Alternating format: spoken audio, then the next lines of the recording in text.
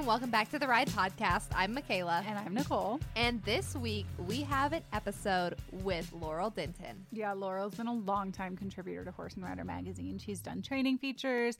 Our senior editor, Jenny Forsberg-Meyer, did a really good profile on her that really goes in depth to her riding career as a professional and growing up on this historic ranch in Arizona. You can check that out. It's called Thoroughly Modern Cowgirl, and it's on our website. If you didn't get a chance to read it when it was in the print magazine, it's totally worth checking out. And the photography, we had Mallory Beinborn of Impulse Photography go out and do a photo session.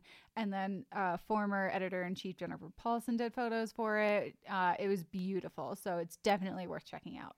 Yeah, and aside from that, she is an inspiring cowgirl as well, which is why she writes the Inspired Rider column in the print magazine. Yeah, we rotate between her and Amberly Snyder, so every other issue, she is our Inspired Rider columnist, and she talks about everything from, stuff from her childhood to what's currently happening to some of the most memorable times she's been in the show pen, so it's really worth checking out, and those are also on our website.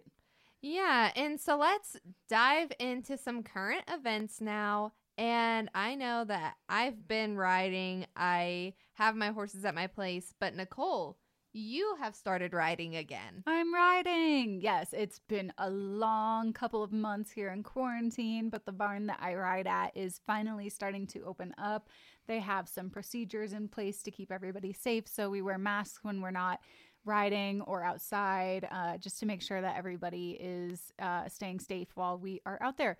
So it was a lot of fun. I went out this weekend and was helping push some cattle around and getting them wormed and all the fun stuff that comes with owning cattle. So it was really nice, and it was just great to catch up with the people that I ride with. Janie Jill Toynton and her daughter Monique and Janie Jill's husband Bill. They're all such lovely people, and I'm so thankful that they let me come ride with them. And so it was really nice to be back in the saddle. Yeah, and speaking of Janie Jill and Monique, we plan to have them on a podcast episode coming up. So stay tuned for that, because they are also really great people. I met them when we did a Horse and Rider On Demand shoot with them, and their horses are phenomenal. And Janie Jill has some amazing stories about her horse and, well, all of her horses, I would assume.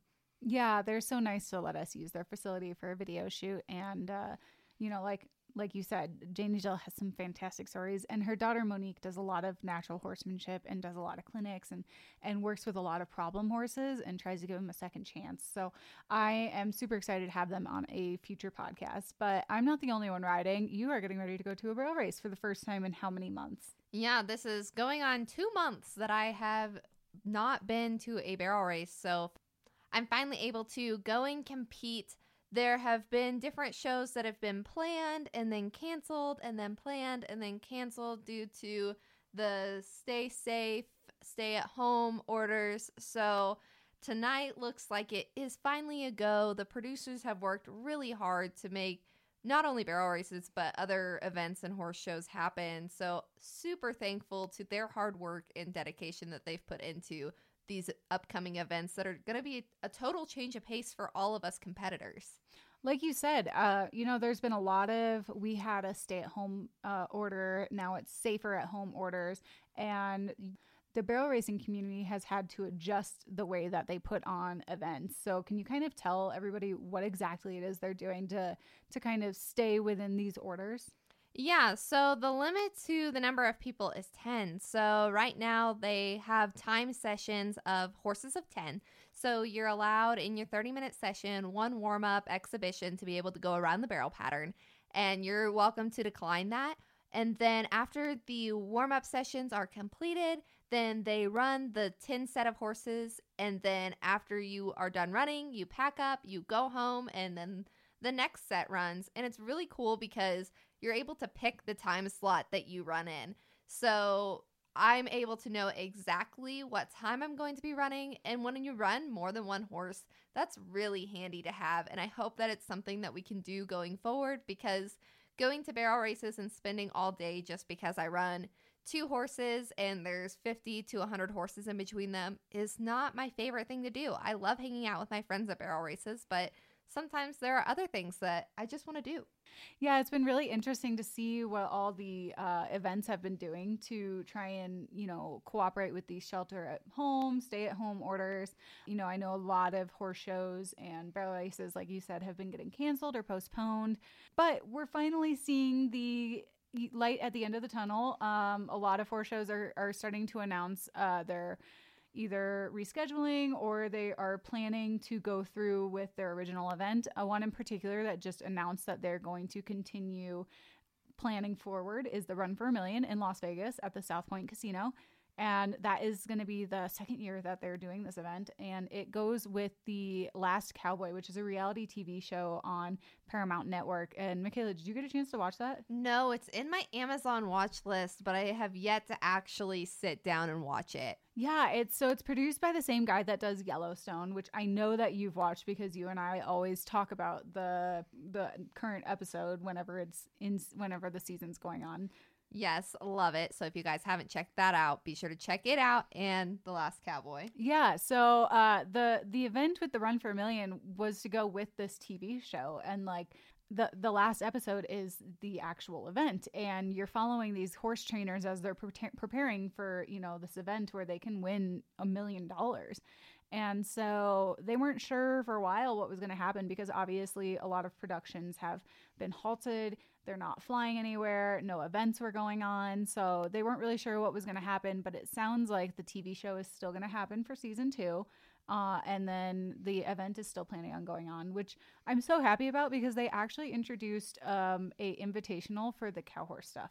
Cool. I know that I really like watching the cow horse, and I mean, I of course love the reining, but I think cow horse is pretty cool. So being able to add that to an event to get it some more recognition to events in the Western industry that aren't always recognized is pretty cool. Yeah, there's some big payout, like $100,000 for the cow horse invitational. There's a rookie class, there's a non-pro event, and so it's a really fun event. And I didn't get to go last year, and I was really hoping to go this year. I don't know if that's going to happen with everything that has adjusted with coronavirus. I know that our schedules are going to get pretty busy in the end of the year since we haven't been able to do anything in the beginning of the year.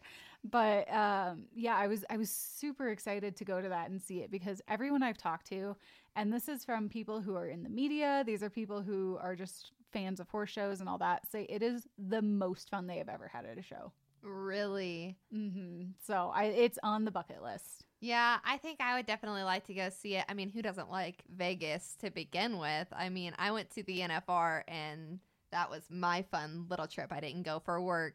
So I would love to go and go back actually for the Run for a Million as well because I just like to watch different horse events. Of course, I love barrel racing, rodeo, but my heart loves everything Western horse life. Yeah, and it's such a cool event because they get to pick the horse that they're going to compete on, and they can qualify with different horses. And then at the horse show, they get to decide what horse they're going to compete with. And so we saw last year some of the really, really popular Derby horses. We saw a couple of really famous studs in the mix. So you never know what you're going to get, but it's going to be the best of the best in that barn. So it's a really exciting event, and I'm glad that it's going to continue on going forward this year. Yeah, and you'll probably see that in an upcoming Saddle Chat section in the print magazine. And speaking of the print magazine, we just went to print yesterday. So be looking for that in your mailboxes in the coming weeks. Yeah, man, what an issue. It was, I'm super proud of everybody and everything that is in this magazine. We started going through this cycle right as the coronavirus was hitting the United States. And this was a really big change for a lot of people on our staff. We are so used to going into the office and collaborating and working with people. And so as we were starting this issue, we were also packing up our offices to work from home indefinitely. And we still are working from home indefinitely. Yeah, but even though we were working remotely, it came together and it's a really nice issue. Like I just mentioned, the Saddle Chat. I think that's one of my favorite parts of the magazine, this issue. There are so many interesting things, and I think that the coronavirus kind of helped that because we've been able to do a lot more things and we're chatting socially. So be sure to check out that as well as all of the other training and other content that you know and love. Yeah, you mentioned Saddle Chat, and I absolutely we love when you guys send us letters, emails, letters, everything. We want to hear about your horse life. And this guy emailed us this lovely letter about the She Shed, which we all love the name, by the way. But he built this tack shed for his wife, and he's not a horse guy, but he wanted to do something to incorporate her love of horses and just, be able to do something together. And he wrote us this lovely letter, sent us these really cool photos. And so I definitely think it's worth checking out. And if you're doing cool things like that, like, tell us. Yeah, be sure to email us at horseandrider@aimmedia.com and send us all of your cool photos. I mean, even if it's just a photo of you and your horse, we want to see it. But back to the She Shed, the inside of this tack shed, I am so envious. I wish that my tack room was this cool. Yeah, this guy truly thought of everything.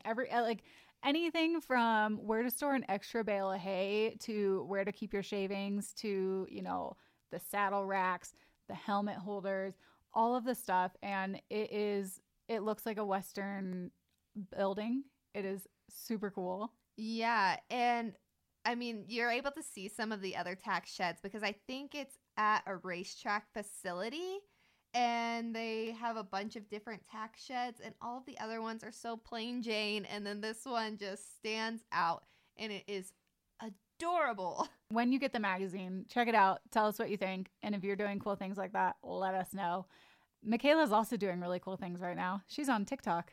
Yes, I have joined the world of TikTok with Horse and Rider magazine, and I am having so much fun. I used to look at TikTok and just not really understand it, but now that I've downloaded it and started creating videos, I have so much fun. It's like my nightly thing to do. I'll go out with my horses, do some TikToks, and then ride, and it's just so much fun. Yeah, Michaela is our Gen Z and our youngster of the group. So we were all laughing at TikTok, and she kept sending me videos nonstop, and I finally started watching the videos. I am not making videos yet. I am still too old for that, but I appreciate them. And if you enjoy just funny, lighthearted videos, you need to check them out. Michaela puts in a lot of thought and process into what she's going to do. And you were quarantined. You have a roommate, but you were quarantined by yourself essentially. And making these funny videos has been a way for you to just do something.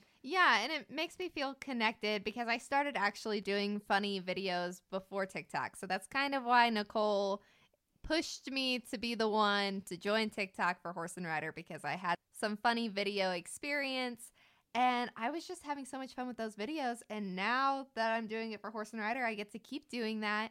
But they're not just all fun and silly. Most of them are, but some of them are behind the scenes looks at things with Horse and Rider that you might not otherwise see. Yeah, and just cool videos from, when we've been on video shoots or at events and just what we do behind the scenes, basically. So if you're on TikTok, check it out. If you're not on TikTok, you should still take the time to check it out because they are pretty funny. But enough of TikTok. Let's get to the interview.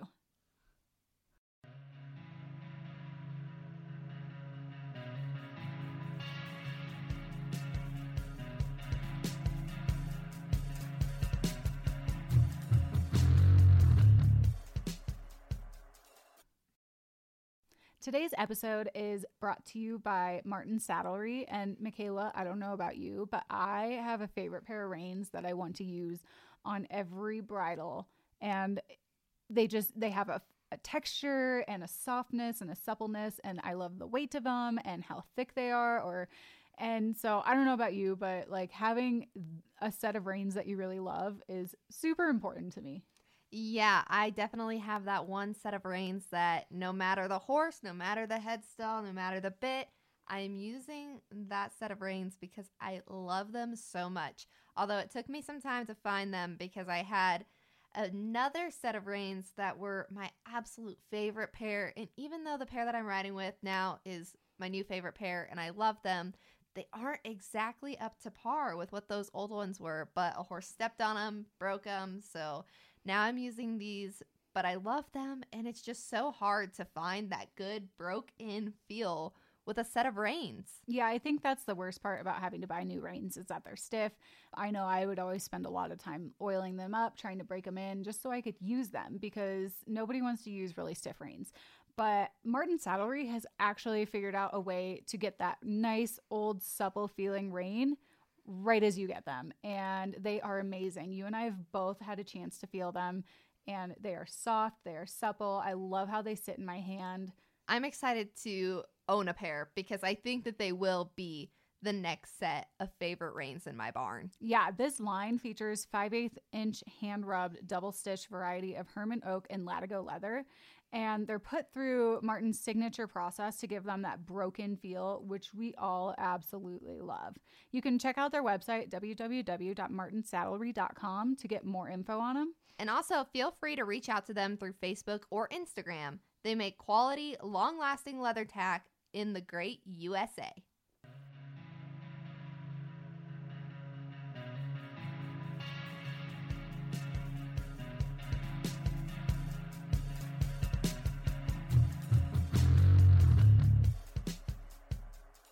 Today we are joined in with Laurel Denton, who you might be familiar with in the print magazine as she writes the Inspired Writer column.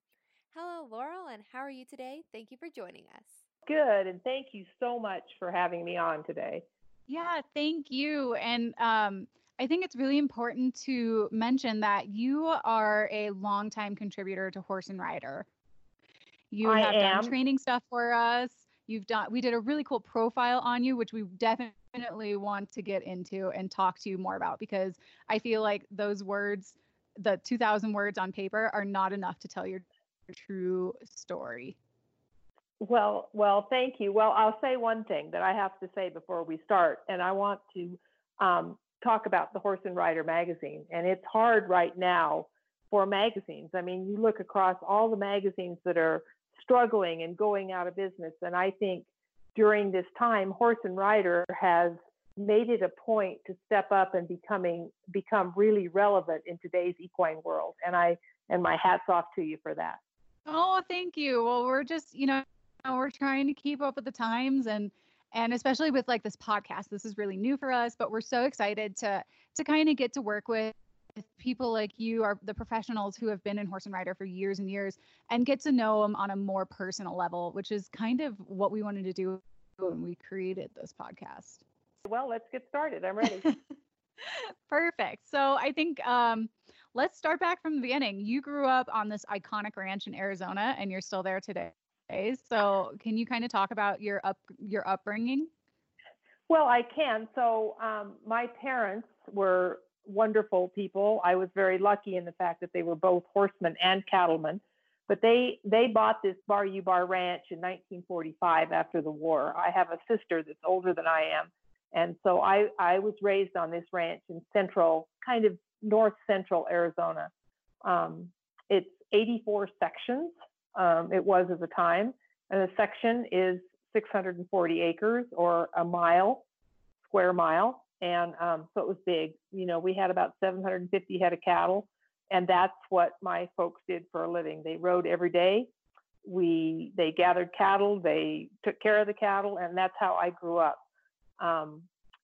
When I was a senior in high school in 1972, my dad was losing his eyesight. So we sold off three quarters of the ranch and kept part of where we are now. It was just open range, but it was a little bit closer to town. And I wanted to do the horse thing. So that's what we built it strictly pretty much for horses. We still had cattle, only not as much. And so I've been on this part of the ranch since 1972, but it's been in our family forever. The growing up part of the ranch, I mean, I can't tell you, I tell everybody that I'm the luckiest person in the world to be afforded what I was growing up. The wide open country, the beauty of it all, and the hard work and the ethics that my parents instilled in me. And along with that, the horsemanship. They were just both such ahead of their time as far as being great horsemen, because early on they got started in the quarter horse racing, and that's as a kid, that's what we did. Our horses went to the racetrack, and then in turn, I showed some of them. That is insane. I knew that your ranch was big, but I had no idea how large it was. Wow. You could ride all day long and never get to the end of it, or see another person, especially back in those days, because it was really inaccessible. In the West, most of the land is government land, Forest Service or thereabouts, and so most of it was Forest Service. But even back then, there was no public out on the ranch. It was just out in the middle of nowhere. Wow, I can only imagine what it must have been like growing up on a place like that, and it's obviously made you into the horsewoman that you are today. So with that being said, what are some of your most memorable moments and just most memorable things from growing up on the ranch? Well, that's a deep question. There's so many answers to that question, but I think the one thing that's the most important for your listeners to realize is that the horses that I grew up with, my father rode every day of his life, and it's rough country, it's brushy country, rocky country, and he got the best horses that he could get at that time for the job they did. They had to be tough-footed, they had to be have stamina and be sound and have some cow sense. And some of these horses weren't registered. I started out with my first horse, whose name was Roni, and he was the biggest, ugliest individual I think I've ever been around, but he took care of me. And I say, I was probably from 6 to 11. I rode Roni, and my dad would say to me, now you take a little circle over there and I'll meet you in an hour. Well, he trusted that horse enough to take care of me for an hour.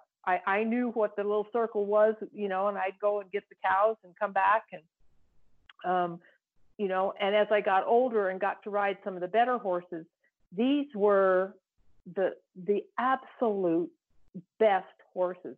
I can remember we had a part of an old headquarters on our ranch was 12 miles from where we lived, and we would start out at a trot every morning, and we'd trot our 12 miles, and then that's where we branded our cattle. And at the end of the day, we'd gather all day long and brand, and then at the end of the day, everybody's exhausted, and we would unsaddle our horses and curry them off and give them a drink of water and turn them loose. And those horses would just go berserk. They would buck and run, and they'd beat us home because we would drive home in the old power wagon, and they'd be standing there at the gate waiting for us every single time. And that just, as a kid, that was amazing that horses would do that. So, and the other thing is that, if you're working on a horse all day long, his well-being is paramount. If you lose a shoe, you get off and you walk home. And then that means 12 miles. That means 12 miles. Yes, my dad kept shoeing things with him, but if something happened and you couldn't get a shoe on him, you went home. You always took care of your horse because he was the one that you depended on all day. Yeah, I think that's what makes you such a great horsewoman. You put the horse first, and that really shines in who you are as a horsewoman and as a person in general. So going back, you mentioned the horses that you grew up on. What do you look for in a horse today, whether you're just riding or competing? Well, so lots and lots of water has gone under the bridge from those days until today, when I'm lucky enough to ride the fantastic world champions that I have. So getting back to a little bit more history, my parents realized that the Ronis of the world weren't going to win me very many trophies. So they got into touch with some of their horseman friends, like Mr. Judd Morse, and he was a AQHA judge, and he was a racehorse trainer. Anyway, he found a horse for me, my first horse. He was an AQHA champion. This horse was absolutely amazing and taught me so much, but they realized that they were going to have to get out of their box and find something different and special that had a more training, a little bit more of everything. So to put that into perspective for today, all I can tell you is that every single year our horses get better. We're breeding better horses. We're breeding horses that are easier to train, that have more athletic ability. So all of those things is what I look for, but you're always trying to find that horse that has the wow factor, of course. No, I love that. And so when you said that he was a racehorse trainer, is that how y'all got into the horse racing to begin with? That's such it's a different, yet it's still kind of tied in with the same, it's competition and all that stuff. How did you guys, get into that to begin with? Well, if you stop and think about it, the Quarter Horse Association is not very old. I mean, they had their first registered horse in 1940. So by the time my parents came to Arizona in 45, 46, they knew they wanted to breed and raise quarter horses. And about the only thing you could do with them at that time in Arizona, especially, was race. And so they started, I mean, that was what the original quarter horse was race bloodlines, even the horses in Texas and the King and horses like that, they derived from those bloodlines, and they wanted speed. They wanted speed to work a cow. So they started racing, and my parents started breeding to 3 bars and Be Sure Now and horses like that. And that's how we got into the racehorse business, and did for many, many, many years, and loved every minute of it. And after my parents passed away, I continued on. I had a couple of race mares that I tried to breed to the best stallions around and condition their yearlings and sell at the yearling sales, because the race horses get in your blood, and it's hard to get out of. My husband, who is a world champion, world-class farrier, he shot at the racetrack for years and years, Kentucky Derby horses. And so the race horses, and they're such wonderful individuals. That's in my blood as well. Awesome. So, kind of going into your riding philosophy, do you think that the racetrack horses shaped your riding philosophy and your horse philosophy? And what is your riding philosophy today? Well, I think that is an interesting question. Yes, the racehorses shaped certainly my routine and my belief in how you care for a horse. Because if the racetrack and the racehorses is nothing else, it's nothing other than routine and extreme knowledge of the horse that you are riding. And they're cared for and with so much detail, and that's what I like to think, is that I love to have a horse and be able to think about what he wants, or what he's thinking, or how he differs from another horse, and then I'm able to cater to that. I've been lucky with my life in the fact that I've had this ranch, I've lived on it, and been able to afford the fact that I don't have to train 25 or 30 horses. I've been able to train a handful of the best. And when you can do that, you can give them the very best care and attention to detail.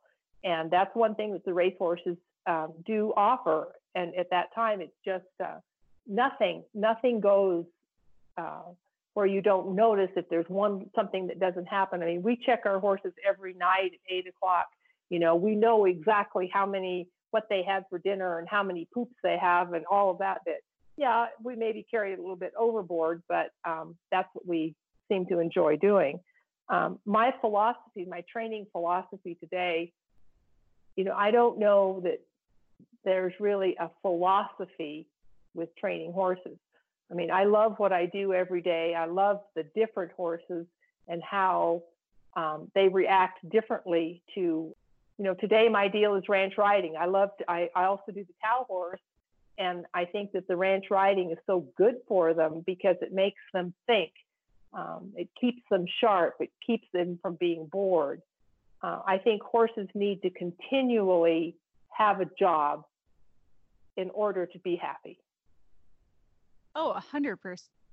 And going back to what you said about the racehorses, my family didn't own them, but we had friends who were jockeys and trainers. I'm from the Chicagoland area, and I grew up going to Arlington racetrack. And you're totally right. They had such a routine, and those horses were taken care of to the most, extreme levels. And it's really important to bring into other industries because our animals are just as much athletes as those resources are. Absolutely. And the other thing that we do, and again, I am so lucky to be able to afford this where I live, is our horses are turned out every day. It doesn't matter whether it's raining or snowing or if it's hot or it's cold. They go outside. There's everybody has about at least an acre paddock that they're turned out in, and I think it keeps them healthier physically, and because they're not just standing in a stall. Plus the fact their minds, they can actually be a horse.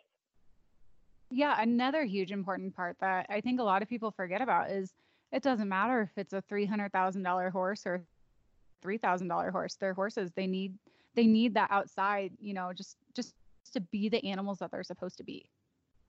I think one of the most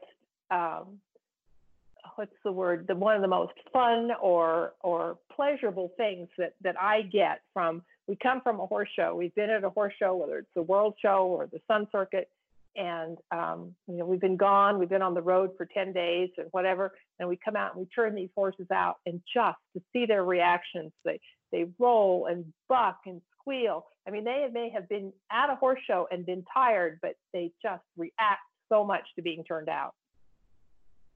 I love it. And I used to do the same thing with my show horses, and they would do the exact same thing. So I totally know what you're talking about.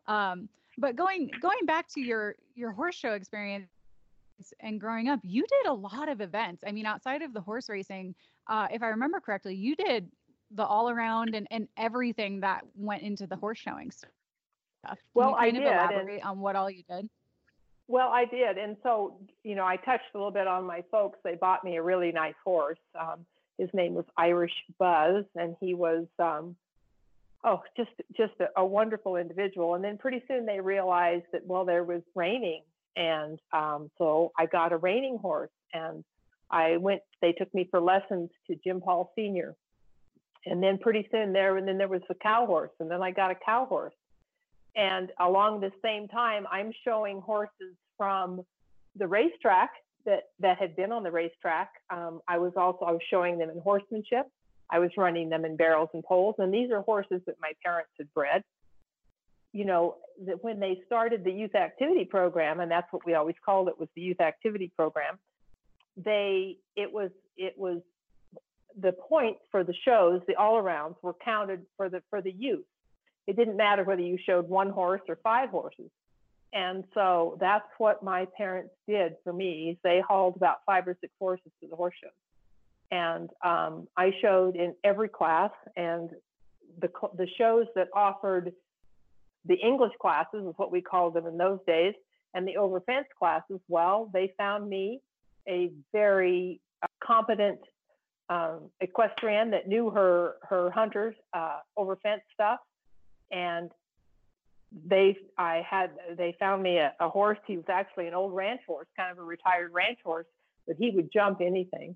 And so she taught me how to ride English. And I can't tell you that I was ever very good at it, but I certainly have an appreciation for the discipline and for the horse. And I feel like that I can judge it better because I have ridden it.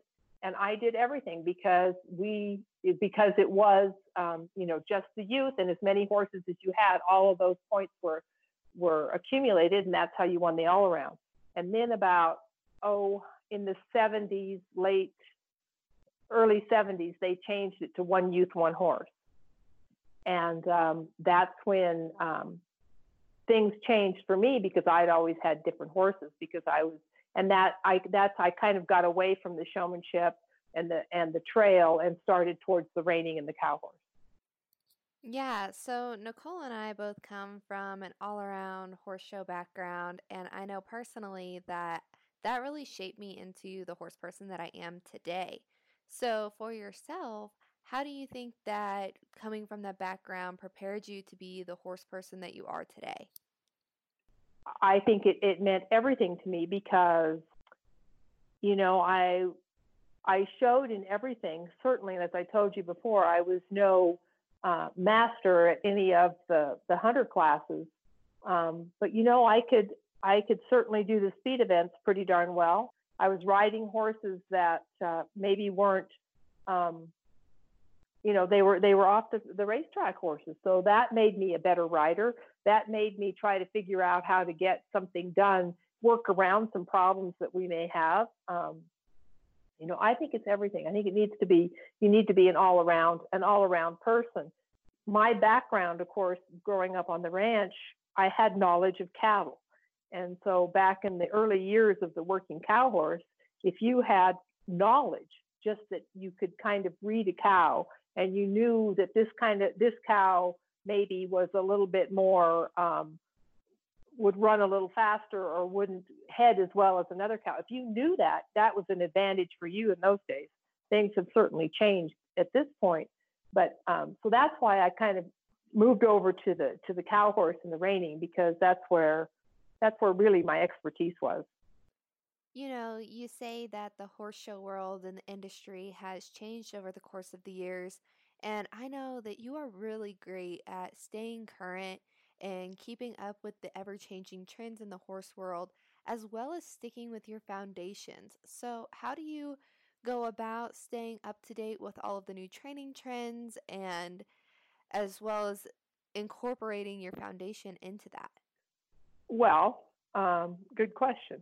I think the most difficult thing for someone that is older in today's horse world is staying current, staying up with the trends, staying up with the changing horses, the how the breed has changed, how the training methods have changed, how you view a horse as a judge, and how judging has changed. I think all those things are a big obstacle for someone that's trying to stay current. And my upbringing and the people, my mentors that I grew up with, I will never give up what I learned. I'm a dyed in the wool traditionalist. I learned how to take care of a horse. I learned how to ride with the Romal. I learned about the vaquero tradition. I learned how to work cattle. Those are all traditions that I cherish. But along that same token, you can't hang on to those and not update them. So I have, and I'm very proud of myself for being able to say that I have a group that, whether it's somebody like a Bob Avila that has helped me through my life just by being around him and watching him ride and how he has stayed current through the years. And then, in recent years, I've gone down and to Corey Cushing and to Shad Parkinson. And these young guys helped me and helped me to stay on top of things and how the working cow horse world is progressing to a complete science. And I wouldn't miss it for the world. I mean, I think it's a wonderful thing. And I think it's so important, like I said, to stay right up on top of things. And the ranch riding, the same thing. I mean, the ranch riding continues to get better every year. I hope that I've had a little bit to do with that. But again, it's just because we have better horses, our breeding program is better, and our training is much better. Yeah, I have to say I'm very envious of your background with the traditional working with the cattle, learning how to ride in Romels, all that stuff. I came from a very heavy competition all around background and recently started getting into the cow horse stuff, and it's amazing how different it is. And I'm so envious of the way that those horses go around, especially the ones that are, in those, the two rein and I mean the spade bits. And it's insane to me. And I'm still trying to learn how to read cattle, and my gosh, it's hard. Well, it is, but good for you, good for you. And it's, the way I look at it is, you never stop learning. So you understand that. I mean, it's when you stop sharing ideas, that's when I think you get stagnant, and I will say one thing, when I was growing up, you didn't ask questions. I wish that I had my parents now that I could go back and ask all these questions to, because when you were young, you didn't ask questions. When you were young and somebody was helping you, you did what they told you to do. You didn't ask why. So these trainers today, they don't have that. Everything has changed. There's so many ideas out there. It's all about sharing ideas. And well, I tried this, and if you do this, or maybe try this bit, everybody's much more open to sharing ideas and talking about working out their problems. It wasn't that way 30 years ago. And that's I think the most exciting thing for the young trainers today is they have that all at their disposal. Yeah, I love that. And I've been learning the cow horse from friends of yours too, Janie, Jill, and Bill Toynton. They are so nice, and they let me come ride their cow horses. And I'm so thankful that they let me. I mean, they had Don Murphy over, and they let me just come ride and help. And like, I'm so thankful that they allow me to do that, because I can't afford a horse, and this is the only way I could ever do something like this. So it's just been an amazing opportunity, and I'm so excited because the all around stuff, I did it for so long, and I got burnt out, and now it's so much. Like you said, you never stop learning. I've learned so much just in the last 8 months of trying to do this stuff.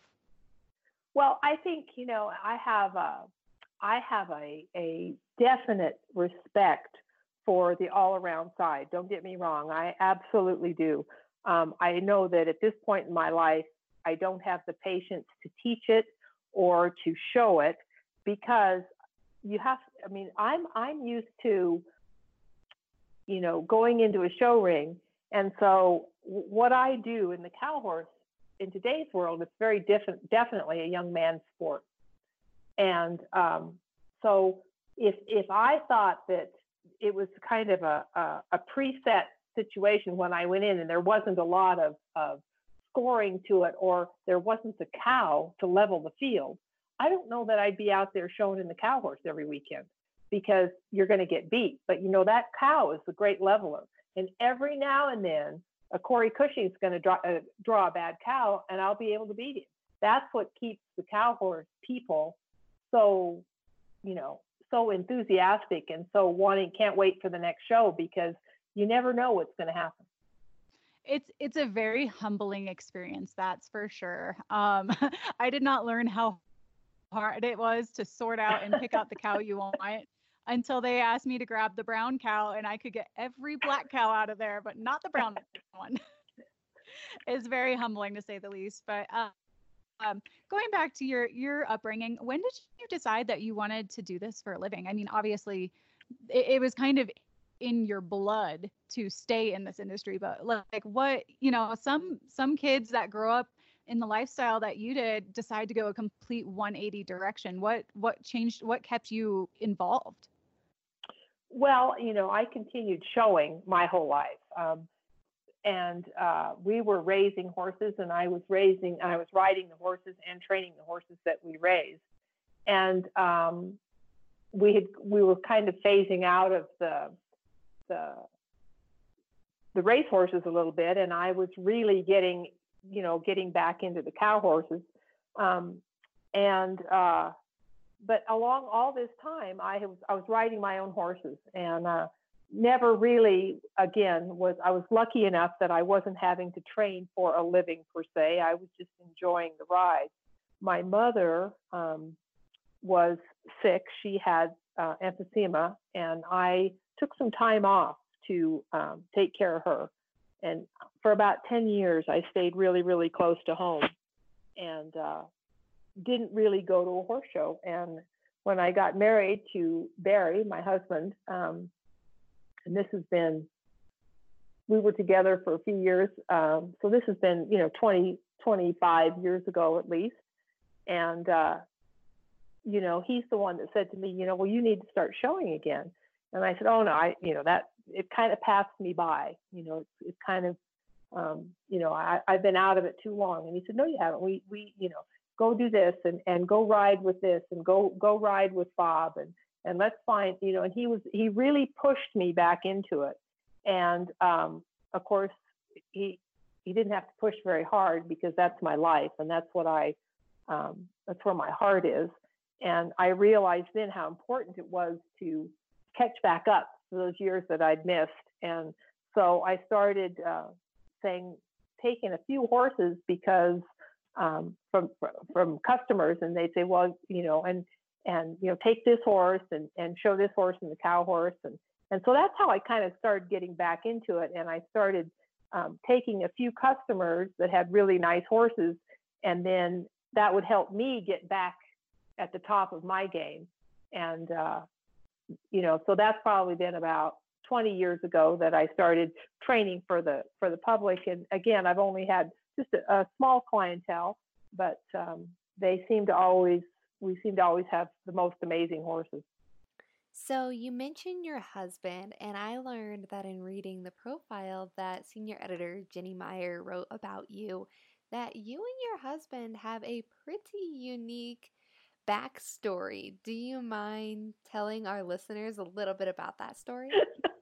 Well, the reason I'm laughing, so do you want the real story or his story? So, well, no, Barry was a horseshoer, and our veterinarian here, local veterinarian, I had a problem with one of the yearling racehorses.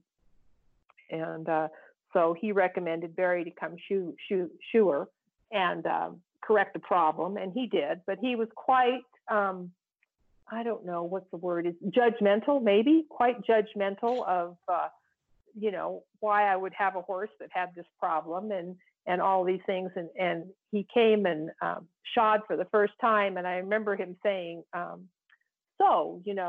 have heard about this Laurel Walker all my life. And he said, I just have to tell you that I'm just quite surprised that you have your horses are shod like this and that you don't have such and such fixed and you don't have this. So that's kind of how our relationship started out.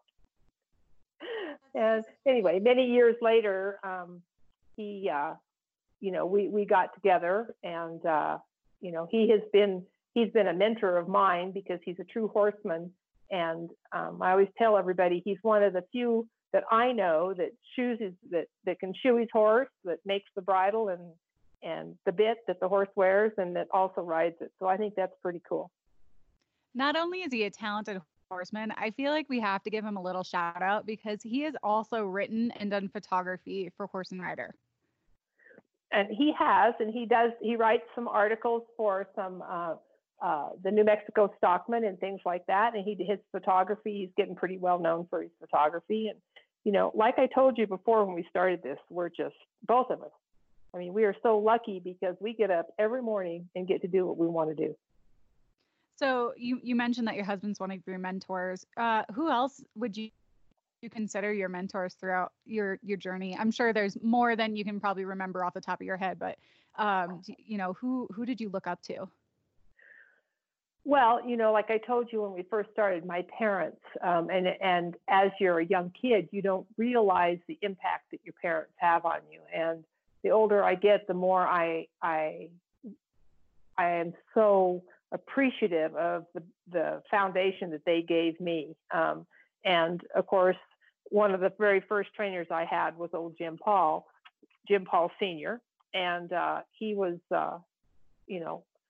he pretty much taught me everything that I know.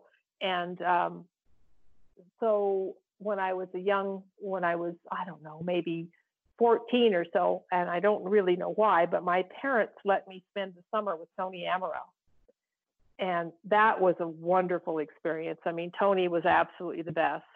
And then a little bit later on, Don Dodge spent a couple of summers at our ranch, and I got to work with him. And of course, that was just so spectacular. And the whole time that I was working with him, I kept telling myself how sorry I was that I didn't get to work with him when I was younger, because he was, again, he was the consummate horseman and cowman. and those are not really very many anymore. And I mean cowmen, as far as not working cows in an arena, I mean knowing cattle inside and out. And of course, and through the years, Bob Avila, and like I said before, right now, and how they've helped me and kept me current are Shad Parkinson and Corey Cushing. And so that's a really, really good group of people to have in your corner. That's for sure. Like, a lot of them are horse and rider contributors or have been in the past. And yeah, what a group of horsemen and women to have around you. Yeah, I've truly been blessed. So you mentioned a lot of the professionals that you worked with, but as a professional yourself, being a female in an industry that's very male dominated, what was that like? Were there any struggles that you came across as a female? That's a very hard subject for me to answer, because I don't think that there was any difficulties. I mean, yes, it might have been difficult because there weren't very many of us. There weren't a lot of female women trainers out there. And not in my world. I don't care whether you're talking horse racing or the 100 jumper world or whatever it was. There just were not a lot of women trainers. And in typical equine world, I mean, we never said or talked to each other and said, well, how come she's not a trainer? We women have, it was just never, ever talked about. And I think that myself personally, I think that I just knew that I had to try to present the best horse that I could, the best maneuvers that I could, present the best picture, be overall the top of my game. But I never had a problem with that. And I never had a problem becoming a judge or anything like that. Do I think that that in the beginning, I mean, people like Sandy Collier and those women that were at the very forefront of the working cow horse world, did they have a tougher time getting a higher score? Probably. But I don't think, if you ask them, and I'm probably putting words in their mouth, I don't think that they're the least bit bitter or have any animosity. It's just that there weren't very many women trainers. Whether you talk about nowadays, these young women that are out there, and they're out there, they're at the top. They're beating the guys. They can beat the men on any given day. Again, it goes back to there's more women going into the training. There's more women going into the judging. And there's more information out there to be better teachers and better judges and better horse trainers. So, I don't think that I ever encountered anything as a woman. I always felt lucky to be a woman and to be able to ride the good horses that I was able to ride. Yeah, I love reading your story because it's such an inspiration to people like me who I love seeing like other women that are just at the forefront of the game, like you said, and just, not letting that make a difference and going out there and getting those good horses and putting out those patterns and laying down these amazing runs. So that's really inspiring. So going back through your whole career, and it could be from last year or it could be Roni from your childhood, what are some of the horses that you credit for making you the rider that you are? Like, what about them made them special? Well, I told you about my first horse, Irish Buzz. He was he was a great horse. He knew it all. And he taught me so much, so many things. And then through my life, there was a progression of great horses. And as I started getting back in the more current years, one of the first horses that we got was a horse called Little Black Shiner. He was by Shining Spark, and he had he had won I think he was third at the reining fraternity. Todd Bergen rode him, and then they started his cow horse career. And then we got him, and we still have him today. I think he's 24. He's out in the pasture and just an amazing individual. And I got a horse not very many years ago, maybe 10 years ago, a horse called Smokin' Like Hail. He was by Shine Like Hail. And I had gotten him from Bob Avila's program, and he had gone to the NRCHA futurity. And I showed him, and he got me back on top in the reining world, which is moving so fast and becoming such a precise, beautiful event. So that was a wonderful thing. That was a great thing for me to be able to ride that horse at that level. And then we got a horse called, and I still have him and still showing him. His name's Lena's Last Time. Corey Cushing showed him at the NRCHA futurity, and this is when we call him Smithers, and when I got Smithers, he, just had the cow horse background. And it was along about that time that the ranch riding was really starting to get big and get popular. So I started showing him in the ranch riding, and he's a little horse, but he has a big stride and a wonderful look, and he's just fantastic at it. Right now he has about 250 ranch riding points, and he has over 100 cow horse points. And I would love to get his superior in the reining before I quit on him. So he's been a horse that has been able to change over and do the ranch riding and the cow horse at the same time. And then, of course, I got Light and Lucky, which is the horse that I won the World Show on, and I was second. I was reserved last year, and he's by Light and Fine, and just the world's most spectacular horse, looking and riding, because he's so feely. He's the one horse, modern day horse, that I have that literally, when I tell you, all I have to do is think it, he does it. Yeah. And we have shared, I'm pretty sure we shared on Facebook your winning run on him, and he's stunning. Well, thank you. And he is, he truly is, he's just an amazing horse. And his owner, Nancy Gillette, has been showing him this year, and he's just making the change to being a non-pro horse and an open horse with flying colors. Kind of segueing into the ranch riding stuff, the ranch riding is still a fairly new event, but I think it's safe to say it has exploded. Like, everybody wants to do this class. Can you kind of talk about first of all, what attracted you to doing this event, but the importance of having an event like ranch riding in these horse shows to kind of keep the more traditional Western stuff alive, I think?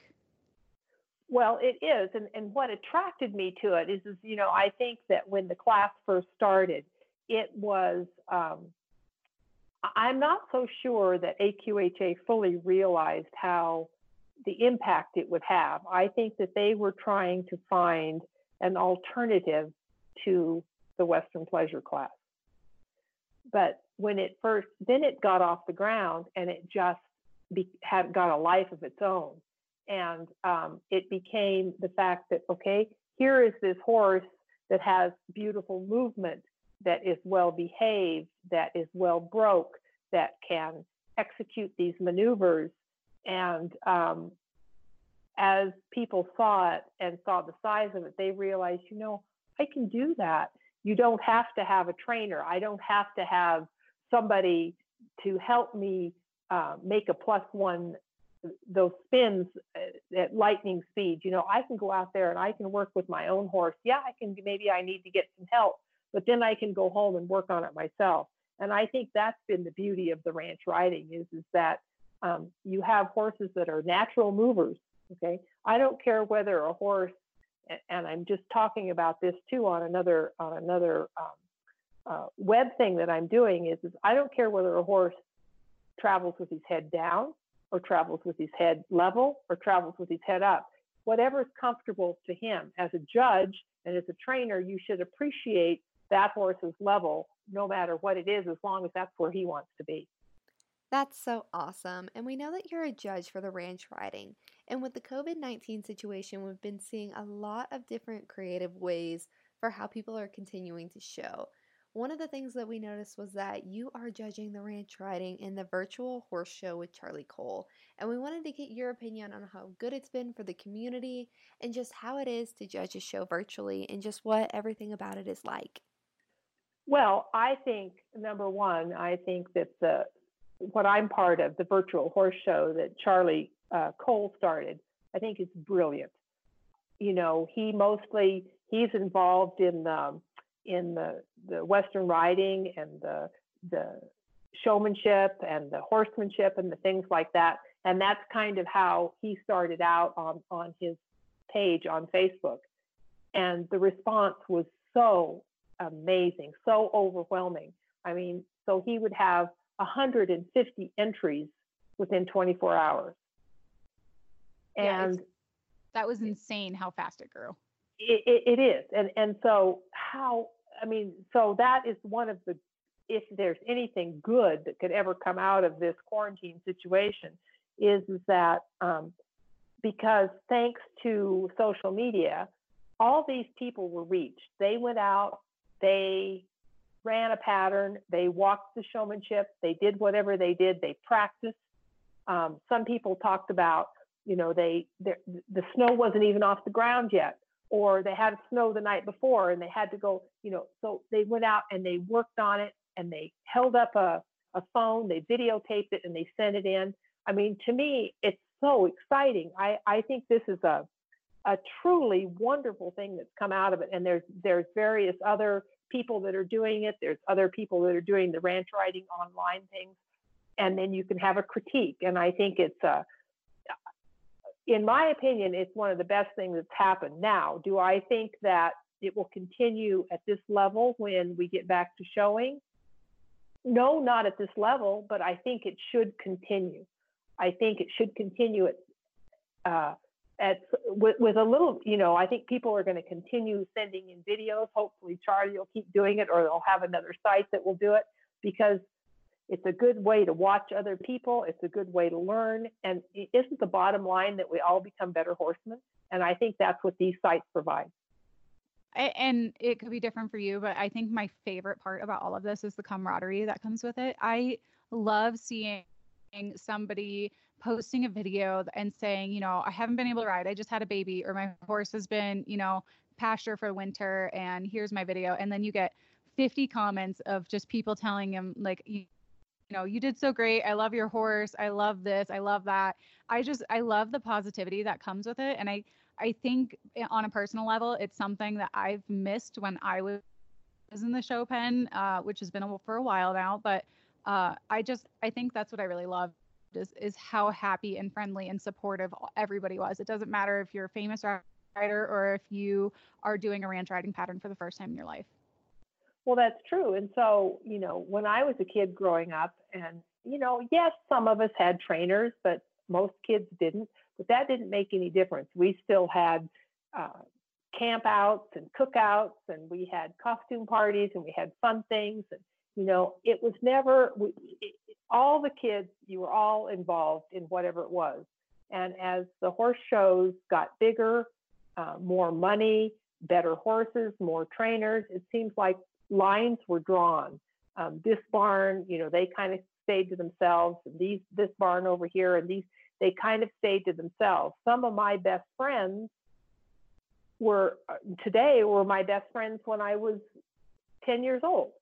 I don't know that we're having that today. And that's one of the best things that I see about this, the virtual horse showing is that, like you said, the positive comments, everybody is out just to enjoy their horse.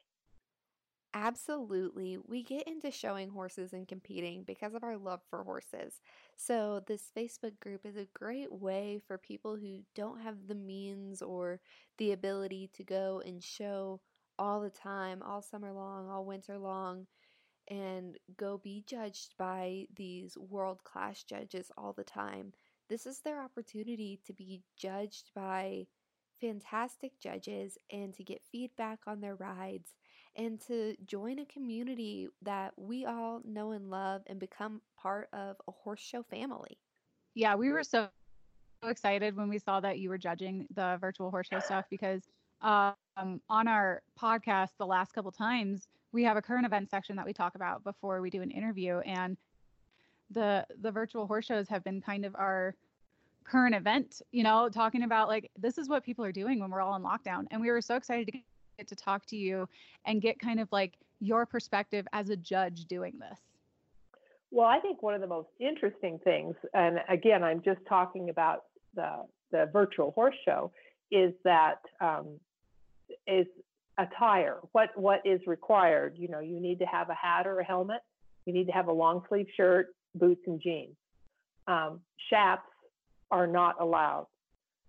So, so I'm watching the people in showmanship and in the trail classes and stuff like that, and even in the ranch riding. It's very interesting. You're judging on video, and I think it's really a good thing because as a judge, you're focusing 100% on the horse and what his performance is and the teamwork between the horse and the rider. You're not being distracted by everything else that gets in the way, whether it's silver or saddles or bling or wild rags or chinks, or it's just the horse. And I find that really interesting and fun to judge. Well, thank you so much for joining us. We absolutely loved reading the profile that Jenny did with you a couple years back, and we love how much you contribute for Horse and Rider, and we're so thankful that you took time out of your busy schedule to come talk with us and so that our listeners could get to know you on an even more personal level.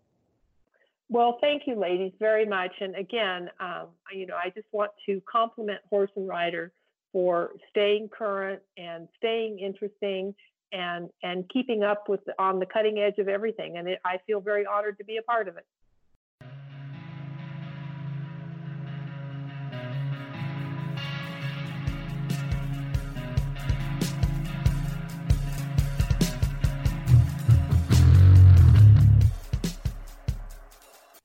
And now it's time for our Time to Saddle Up segment, which is where we talk about our favorite product or just something really cool that's going on in the horse industry that we're really liking right now. So, Michaela, what is your Time to Saddle Up for this week? Yeah, so my Time to Saddle Up this week, since I'm going to be heading to a barrel race, this is something that I use on my horses, both horses, every single time I make a run, and that is flare nasal strips. They are really handy for horses that are prone to bleeding in their lungs when they have exercise and they're running a lot, or just horses that need that extra help breathing. I know I've had just a couple of instances where I've seen blood coming out of my horse's nose after I make a run. So just put a flare nasal strip on before I make any sort of run on my horses. That way they feel protected. And ever since I've started using them, I have not seen any blood come out of my horse's nose. So I feel like they're protected.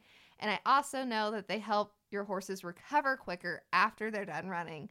So they are just a really handy product to have, especially if you're running barrel horses, horses on the racetrack, anything like that. They are the ultimate breathing product. That, coupled with some other paste that I use, that is my go-to regimen before race, and it seems to work for me. So if you're interested in flare strips, be sure to check them out at flarestrips.com.